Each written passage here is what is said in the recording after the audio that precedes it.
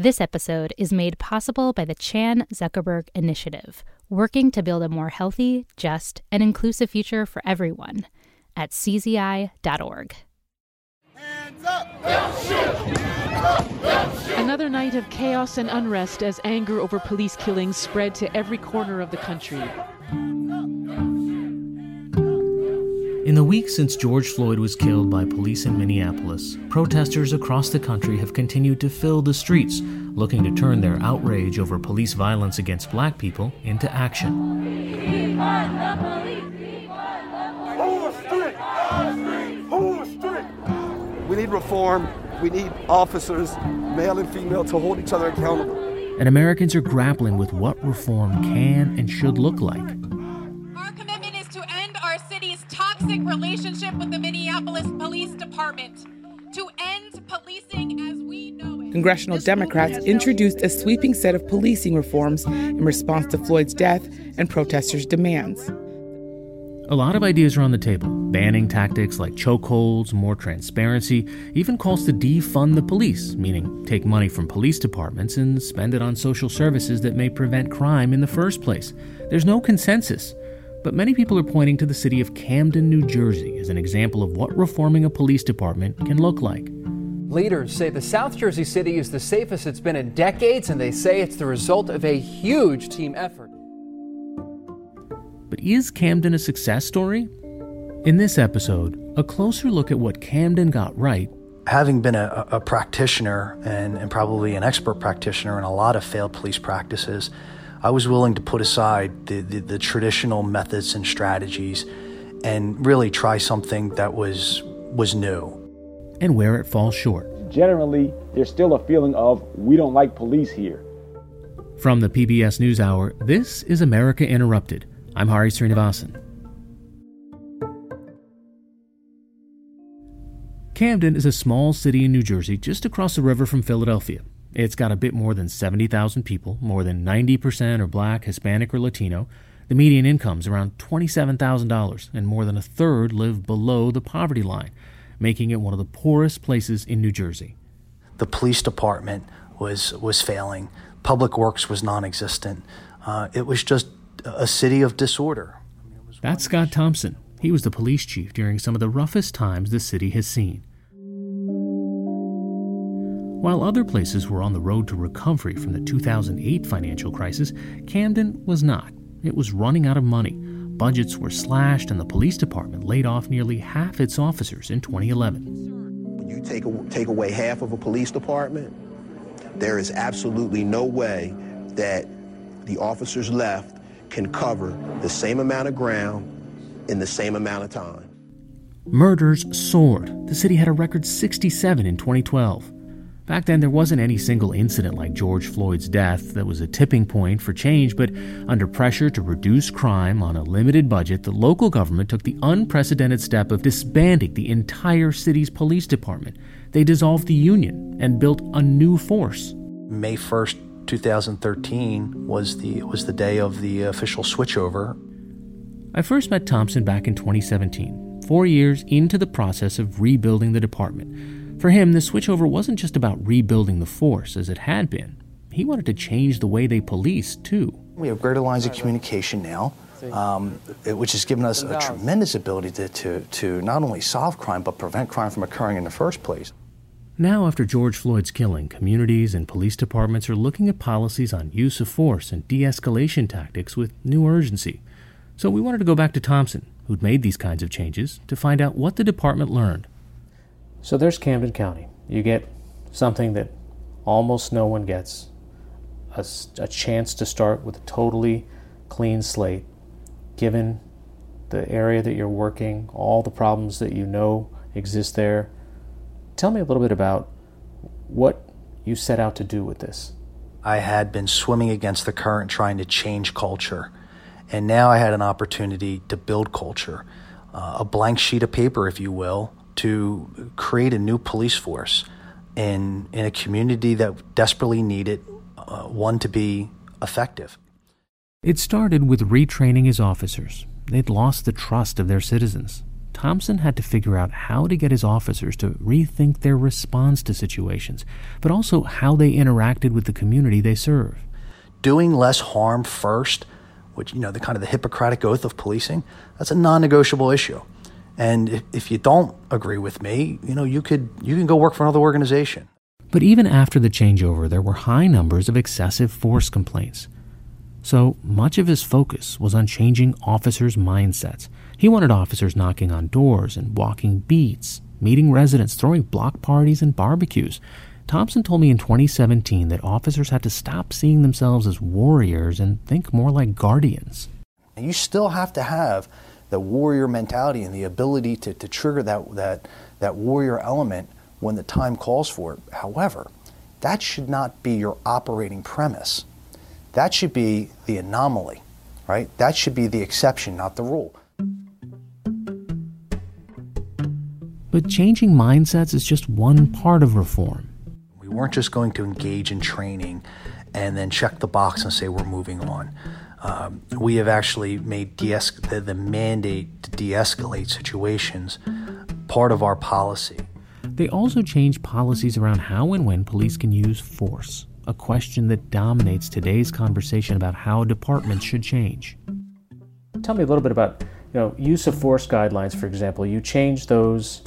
How did you enforce that and ensure some accountability for your officers? So we don't just view force that's used as was it consistent with our policy and was it consistent with the law? We review every incident of force that's used with multiple layers of review, from the first line supervisor to the commander to an internal affair review to the training unit review. We put it under tremendous amounts of scrutiny. And look, I'd like to say that I think that about 98% of the officers get it. And when the 2 or 3% that don't, we've got pretty reliable systems in place that we identify them quickly and we address them with an absolute sense of certainty when they arise. It's hard to draw cause and effect here, but excessive force complaints have gone down. Last year, there were 3 complaints, down from a peak of 65 in 2014, and overall, murders and violent crimes have decreased steadily. Thompson says it's all progress, but he warns cities that may try to do what Camden did. There will be challenges. Would it have been possible to do this if you didn't disband, didn't deunionize? Sometimes no, and a lot would depend upon the jurisdiction in where you're in. Some labor organizations yield more influence and power than police chiefs, and some even more than the elected leaders themselves. In the previous organization, trying to make some type of change like that would have been tied up through the grievance and litigation process, and it could have stalled the implementation of the policy change. It could have ultimately been ruled against by some arbitrator. And that is a dynamic that does exist across this country of the role that police unions play in the ability to reform. At the same time, Thompson admits they got things wrong.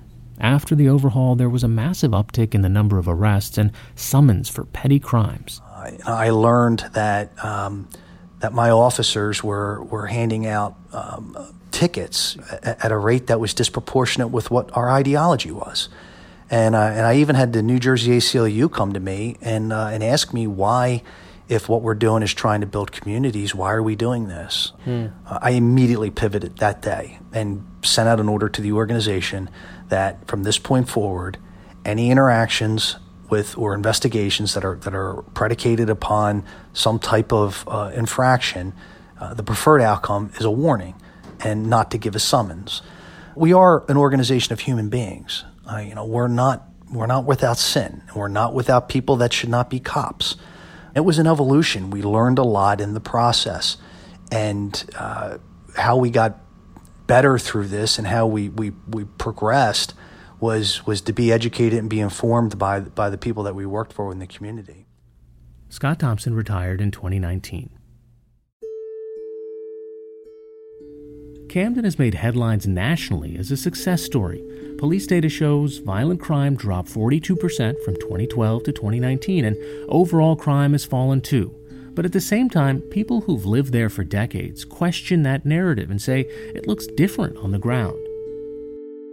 I can speak really, really clearly in saying that, a lot of people had the opinion like, man, the cops here, they could take them or leave them. And a narrative that Camden is a model or exemplar for other cities, it's not accurate. It's not complete anyway. This is Keith Eric Benson. He's lived in Camden for 20 years, taught social studies there for 14, and is now the president of the Camden Teachers Union. He thinks after generations of tension and mistrust of the police, people in Camden see the changes as just a drop in the bucket. Well, what do your students think about it? They don't like the police. Period. Why not? They view the police as harassing. They have experience seeing their older brothers or aunts and uncles victimized by police. So there's not necessarily this well of goodwill that's been built up. That's going to take time. And no amount of giving water ices and, cooking burgers is going to make up for years and years and years of abuse and disrespect from the police on this community. For Benson, part of the problem is many of the new officers hired by the county department are white and from surrounding suburbs. He says officers can't build trust in a community they don't even live in. Police can come in assuming the worst about people, not necessarily knowing who they're dealing with, and that's what a lot of the early experiences with the county police force were. Is that everyone was a problem, and that made folks long even more for the prior police force because at least they knew they knew who was who. They knew who troublemakers were. They knew folks in the community, and that mattered. There is a very positive feeling from residents toward our firefighters, and I don't find that strange considering a lot of our firefighters live in the city. On my block, I can really turn around and throw a stone and hit 2 firefighters' houses. I know them outside their capacity to put out fires. We play basketball together. We play football together. Those interactions don't happen with the police. So if you initiated a residency requirements where all these police officers for the Camden County Police Department had to live in Camden, I think that would gradually change because you start to see these police officers in another capacity. Another major sticking point for Benson is the demographics of the department don't reflect the people they serve. The force is currently 54% non-white. That's 7% lower than it was before the department was rebuilt. Remember, Camden is more than 90% non-white. Former Camden Police Chief Thompson agrees diversity is important, and recruiting inside the city is too, but he says he was hamstrung by bureaucracy and a glacial hiring pace. When you're looking at one of the nation's poorest cities, and you can have a police job, it's fundamentally unfair when those people cannot have opportunity to be employed by that department. And when the grandmom would say to me, Chief, my grandson enjoys seeing what's going on here. I enjoy seeing what's going on here. I'd love for him to be a member of your organization. Or my daughter would like to do this as well. Our response is, okay, go to this website, fill out an application on the state website. In about 3 years, you'll get an email telling you when to take the test. And then about 4 or 5 months after that, we'll call you to hire. But Benson says the problem is decisions like who to hire and who makes policy are too often made by people outside the community. And the ones left out of the conversation are the ones affected the most. Ask somebody who you've known or might be recognized as a community troublemaker, or somebody who might have ran afoul of the law before. Ask them what their opinions of the police are and how they could be better. And I think that would really go a long way because that's a voice that's completely ignored when it comes to this narrative. If that feeling of distrust and being left out of the discussion sounds familiar, it's because in this moment, these sentiments are echoing around the country, and in some places are leading to calls for entirely dismantling police departments. I asked Thompson what he thought of that. Right now, the conversation in much larger parts of the country than you'd expect, the conversation surrounding police reform is including this idea, defunding the police. The idea that you should redistribute some of the money that police departments have now and use it for other parts of your community, social services. What do you think of that? Well, so one, I think that it would help if if there was a clear definition established of what defunding the police meant, it seems to have multiple meanings to various individuals. I've heard some of it represented as the complete abolishment of policing. And I've heard others talk more along the lines of what you just described. So the abolishment of policing, I don't even think is a logical conversation that can be had. And I mean, vigilantism doesn't work. And ironically, the people who are victimized the most by police violence are the people that rely upon the police the most and summons the police the most. I don't think most people in those communities want to get rid of the police. They just want the police to behave differently. And that was really the key issue. That's what we saw. When we got rid of the police off of our city streets, things did not go well. You know, those that operated with an absolute sense of impunity victimized as many people as they could. And little children couldn't walk the streets. People couldn't sit on their front steps. That was not a good thing.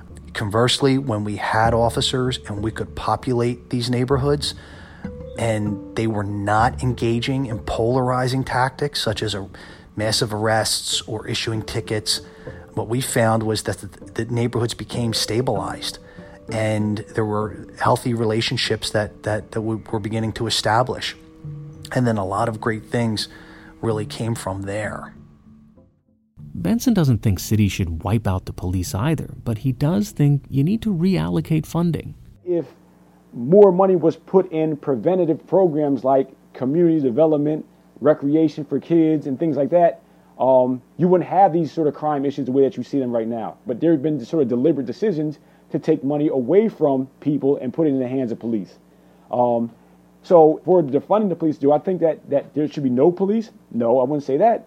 But the way police look can change, and those looks cost money. Police don't need to look like they're going to battle. They don't need to look like they're going to Fallujah, right? You're policing a community where most people are law-abiding citizens going about their day. They just happen to live in a certain space. So take off your gun, right? Take off your boots, take off your helmet, these types of things. Look like a simple civilian, and all that stuff costs money. And you can save a whole lot of money simply just changing their uniform. Camden has done more than just about anywhere to try and reform its police department. Yet people there, like Keith Benson, say it's still not enough to mend broken trust in police. So should activists and lawmakers look to Camden as a model for a place where reform's been done right, or as a cautionary tale? I will always say that more than one thing can be true at the same time. Can they have changed their policing model? Yes. Do some people feel positively about the changes that they may believe that they're seeing? Yes. But I'm also cognizant enough to know that people whose opinions are being contributed aren't necessarily representative of me, or the people who are more likely to be having to deal with the police officers when the police are doing their jobs. So the police officers have a long way to go, and they're actually talking about an honest and authentic attitude shift from residents toward the police. My biggest fear at a moment like this is that policing as an institution and its leadership circles the wagons and folds its arms. That they become so defensive by the loud voices that they don't listen to the message. That's the worst mistake we could make in this. In a democracy, the police derive their authority from the consent of the people. If you don't have the consent of the people, you don't have legitimacy.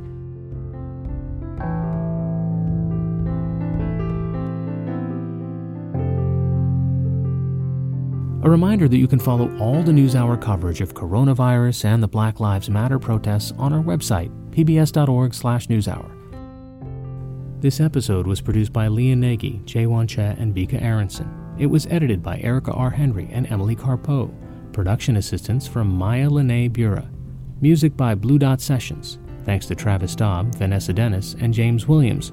Our executive producer is Sarah Just.